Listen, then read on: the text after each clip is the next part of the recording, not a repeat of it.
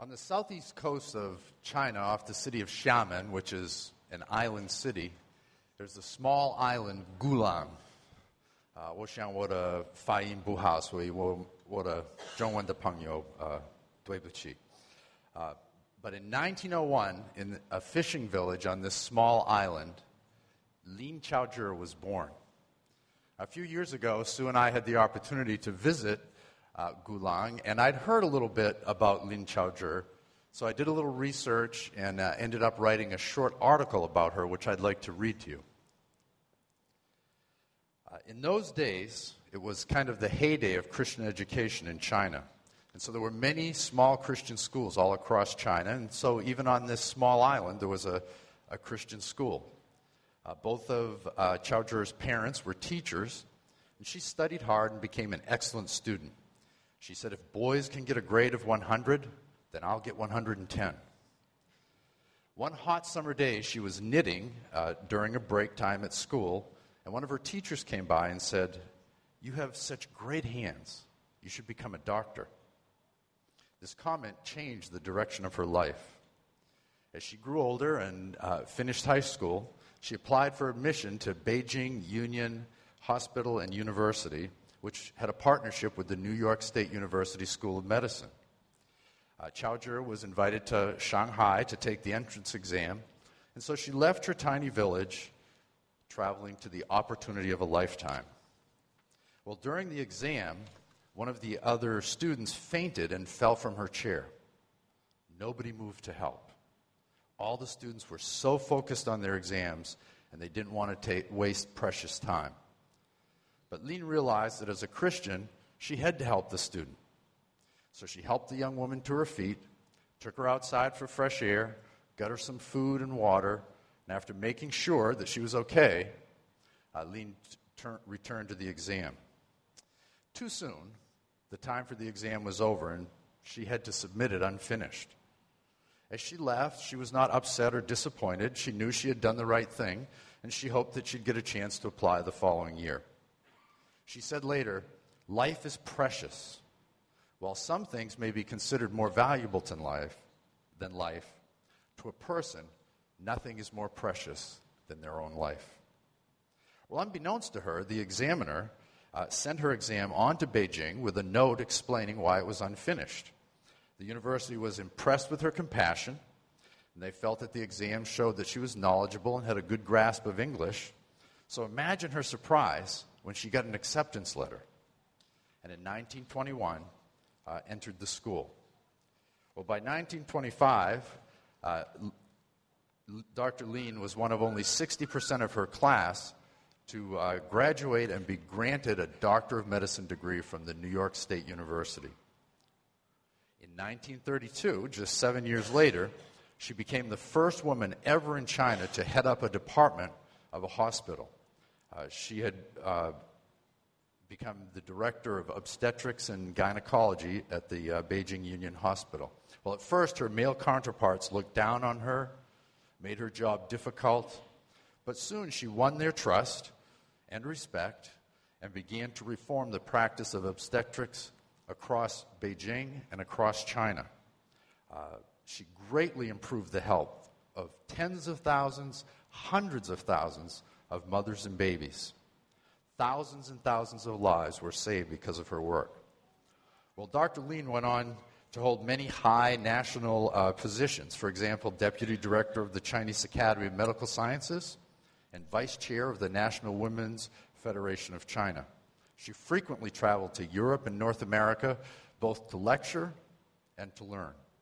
She was an author, she was a book and journal editor, and she was a role model for a whole generation of Chinese women. She was also friends with Zhou Enlai, and at times argued with him about her Christian faith. And yet, even though she was famous, there are many stories of her going out late at night to help women deliver their babies, even if they could not pay. She often used her own money to buy them food and simple medicine. She said, if they entrust their life to me, how can I refuse that trust, saying I'm hungry or cold or tired? Well, by 1975, at age 74, she was still practicing medicine and overseeing her department. But she seldom delivered babies anymore. In those days, a young woman from Shandong traveled hundreds of miles to Beijing for her help. This woman was pregnant, and she could find no doctor to deliver her baby because she has a heart condition. So the doctors were afraid that she might die during childbirth, and so nobody would take on her case. Well, this young woman had heard of Dr. Lin, so she came and asked for her help.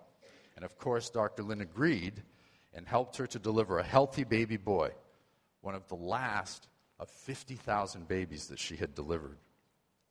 Well, 5 years later, she had a stroke, and in 1983, she died. She's still honored across China today with many statues, and I think there's even been a couple of postage stamps with her image on them. Well, later on, this mother and the little boy that she had delivered became Christians. The son went on to graduate from university, and today he works with me. He works for LDI here in Beijing. He's my friend and colleague. He's married to a teacher, and he has a little 4-year-old boy. So I feel this connects me in some way with Chinese history, and I feel that Dr. Lin in some small way has touched even my life.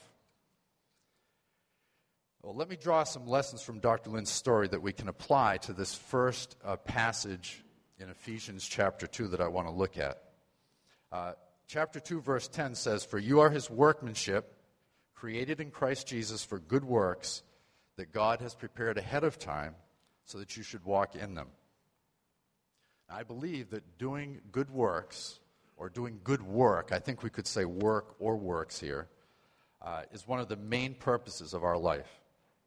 It's not how we gain acceptance with God. This passage is very clear. "For by grace are you saved through faith, and it's not of yourself." So this is not how we gain favor with God, but finding meaningful work that does good for others is one of the greatest blessings of our life. Teddy Roosevelt said that finding meaningful work is one of the great rewards of life. Mark Twain said, "The two most important days in your life are the day you are born and the day you find out why." And so to me that kind of means the day you find out, this is what I'm here to do. This is what God has for me. Now, often when we're looking for the good work that God has for us, we think about what should we be doing for a career, for a job. We think about where should we be living and serving God. And these are important questions. However, most of God's will for our life we already know. It's the way we live our lives and abide in him wherever we are, whatever we're doing. So Dr. Lin was able to find those good works that God had prepared for her. She did not dedicate herself to fame or to riches or to a good life, but to her calling, the calling that she thought God had for her. She first sought the kingdom of God, and then all these other good things were added to her. Now, just like in Dr. Lin's life, where a comment of a teacher affected the whole course of her life, God speaks to us in quiet ways. And I don't know how it is for you, but for me, it's not until I look back that I can see, oh, there's where God was leading me, through this comment of a friend, through a word in my heart. I can remember very clearly still the day that God spoke to me. I was driving home to the little house trailer where Sue and I lived, and I realized God wants me to be a teacher. And I said, God, I'm going to pursue this until you close some doors. And he never closed the doors.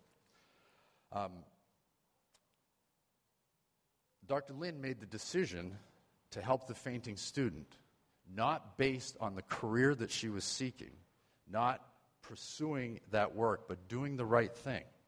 And God took care of her. As an older woman, she was not afraid to take on the risk of helping this mother with the heart condition. So, just some thoughts there on Ephesians, this first part of Ephesians chapter 2. So, maybe, Josh, you can go back to that title frame. And you can see that this morning I want to look at 4 twos or 4 contrasts And the next three, we won't take as much time as we did on this first one. So we've looked at the first set of contrasts, salvation and works, and talked about the work, the importance of the work God has for us. Before we look at the next three, I'd like to just say a word about the men's Sunday morning Bible study, and then we'll give some background on the book of Ephesians. So this morning, the usual suspects, which is only four of us, met downstairs to start our study in Tim Keller's book, Every Good Endeavor. So we meet downstairs in the second grade room, and Chin Yu, where are you, Chin Yu? Right here, stand up, please. Chin Yu leads us. He's very historical. He's the first person in the history of CCC to lead a Sunday morning group for more than 2 years without getting transferred to another city. So he's been doing this for 3 years. So if you're interested in joining the men's group, just give Chin Yu your email address, and he'll send you out the notes and announcements. And even if you aren't interested, it's fun to get his notes, and you could read the book and join us. So I just want to read a couple of quotes on some of the things we talked about this morning.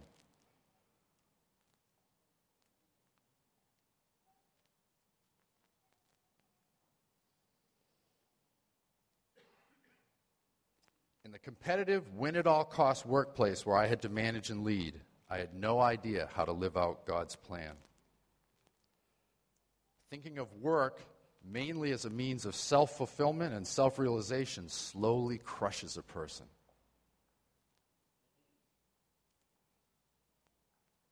We were built for work, and we are freed by it. But when we feel that our lives are completely absorbed by work, we must remember that there's a balance between work and rest. So these are some of the things we talked about this morning. And guys, you're welcome to join us Sunday morning, 8:45 downstairs. See Chin Yu. All right, so that's one advertisement. And now we're going to go on and just a little background about Ephesians before we go on to the next three contrasts. So you can see on the map there that Ephesus is right there on the Mediterranean Sea, very close to the border between Europe and Asia. Paul preached and taught in Ephesus for 3 years. He kind of had a seminary going. He worked at the same time that he was there as well, doing his tent-making ministry. Just before he left, at the end of his 3 years, there was this huge uproar, this major riot. It's one of the most interesting chapters in Acts, I think, Acts 19. Ephesus was the center of the worship of the god Aphrodite or Artemis, the god of fertility, and there were these big temples, and many, many people came to Ephesus because of this, and these silversmiths had a great business going, selling souvenirs to the tourists, you might say. And so they were very upset that this guy Paul, for 3 years, had been teaching that there is one true God, and they were afraid it was going to destroy their business. So there was this huge uproar, and shortly after that, Paul left Ephesus. And then he was very close to the end of his missionary journeys then, and he just visited a few more cities, and then he was headed back to Jerusalem, where he would be arrested and then begin his trip to Rome. So I just wanted to read a couple of verses from Acts chapter 20 that kind of shows his relationship with the Ephesians. I'm just reading selected verses from Acts chapter 20. From Miletus he sent to Ephesus and called to him the elders of the church. And he didn't want to stop there. He didn't have time. He was headed back to Jerusalem. He wanted to get there in time for Passover. So he sent for them to come see him. And he said to them, "Now behold, bound in spirit, I am on my way to Jerusalem, not knowing what will happen to me there, except that the Holy Spirit solemnly testifies to me in every city, saying bonds and afflictions await me. And now behold, I know that all of you, among whom I went about preaching the kingdom, will no longer see my face."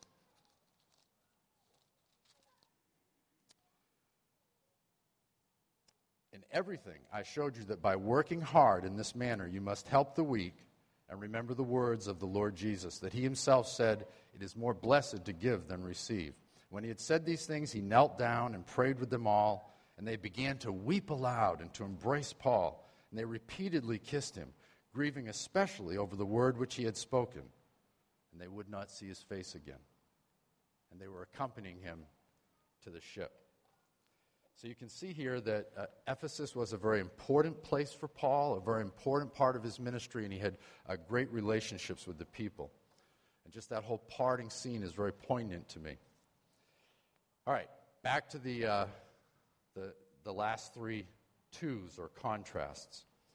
I'm going to read from Ephesians chapter 2, verses 11 and 12. So Paul is contrasting the Jews and the Gentiles. And he says, "Therefore remember that formerly you, the Gentiles in the flesh, remember that you were at that time separate from God, excluded from the commonwealth of Israel, and strangers to the covenants of promise, having no hope and without God in the world." This is, to me, one of the saddest or heaviest verses in Scripture. And you see the stark contrast with God's people and those that don't know God. And it falls like hammer blows, separate from Christ, excluded from the commonwealth of Israel, strangers to the promise, no hope without God. Okay, so he's reminding them where they came from. And I'm reminding you where we came from. I assume that most of us would have been classified as Gentiles. And so this stark verse reminds us of how far we were from God. As Paul's, and then the next verse is like one of the happiest verses in Scripture, I think.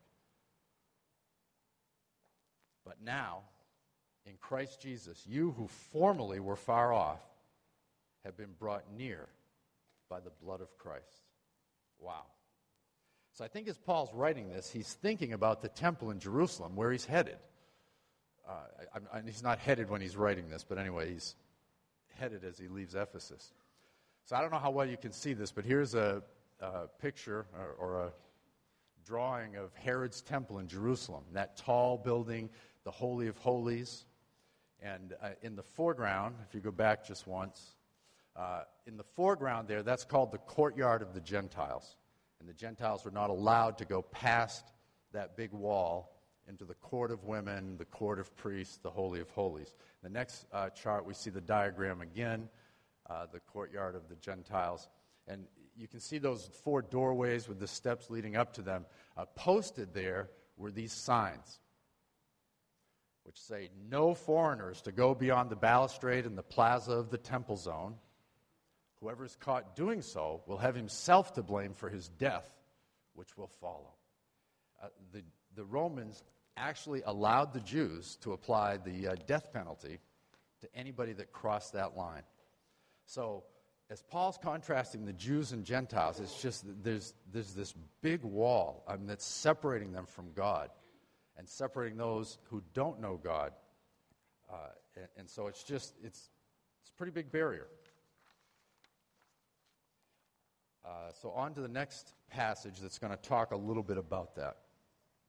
And so now we've already hit kind of the near and far. The Jews and Gentiles contrast, the near and far contrast. Those kind of go together. So now we're in the last one, which is breaking down and building up. And the first part of that is the breaking down of barriers. And so Paul says about Jesus, and keep in mind this diagram of the temple, "For he himself is our peace."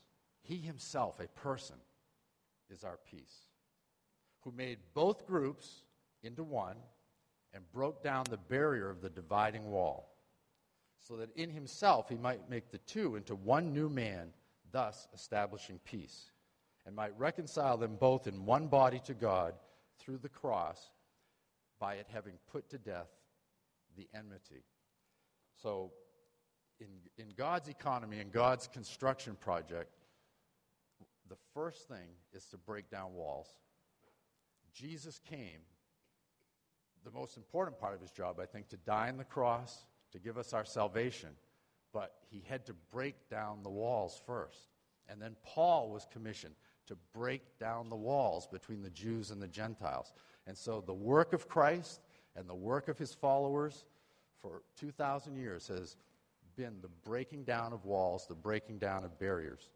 And we keep putting them up as people. We divide ourselves in so many ways: culture, religion, language, race, gender, generation, nationality.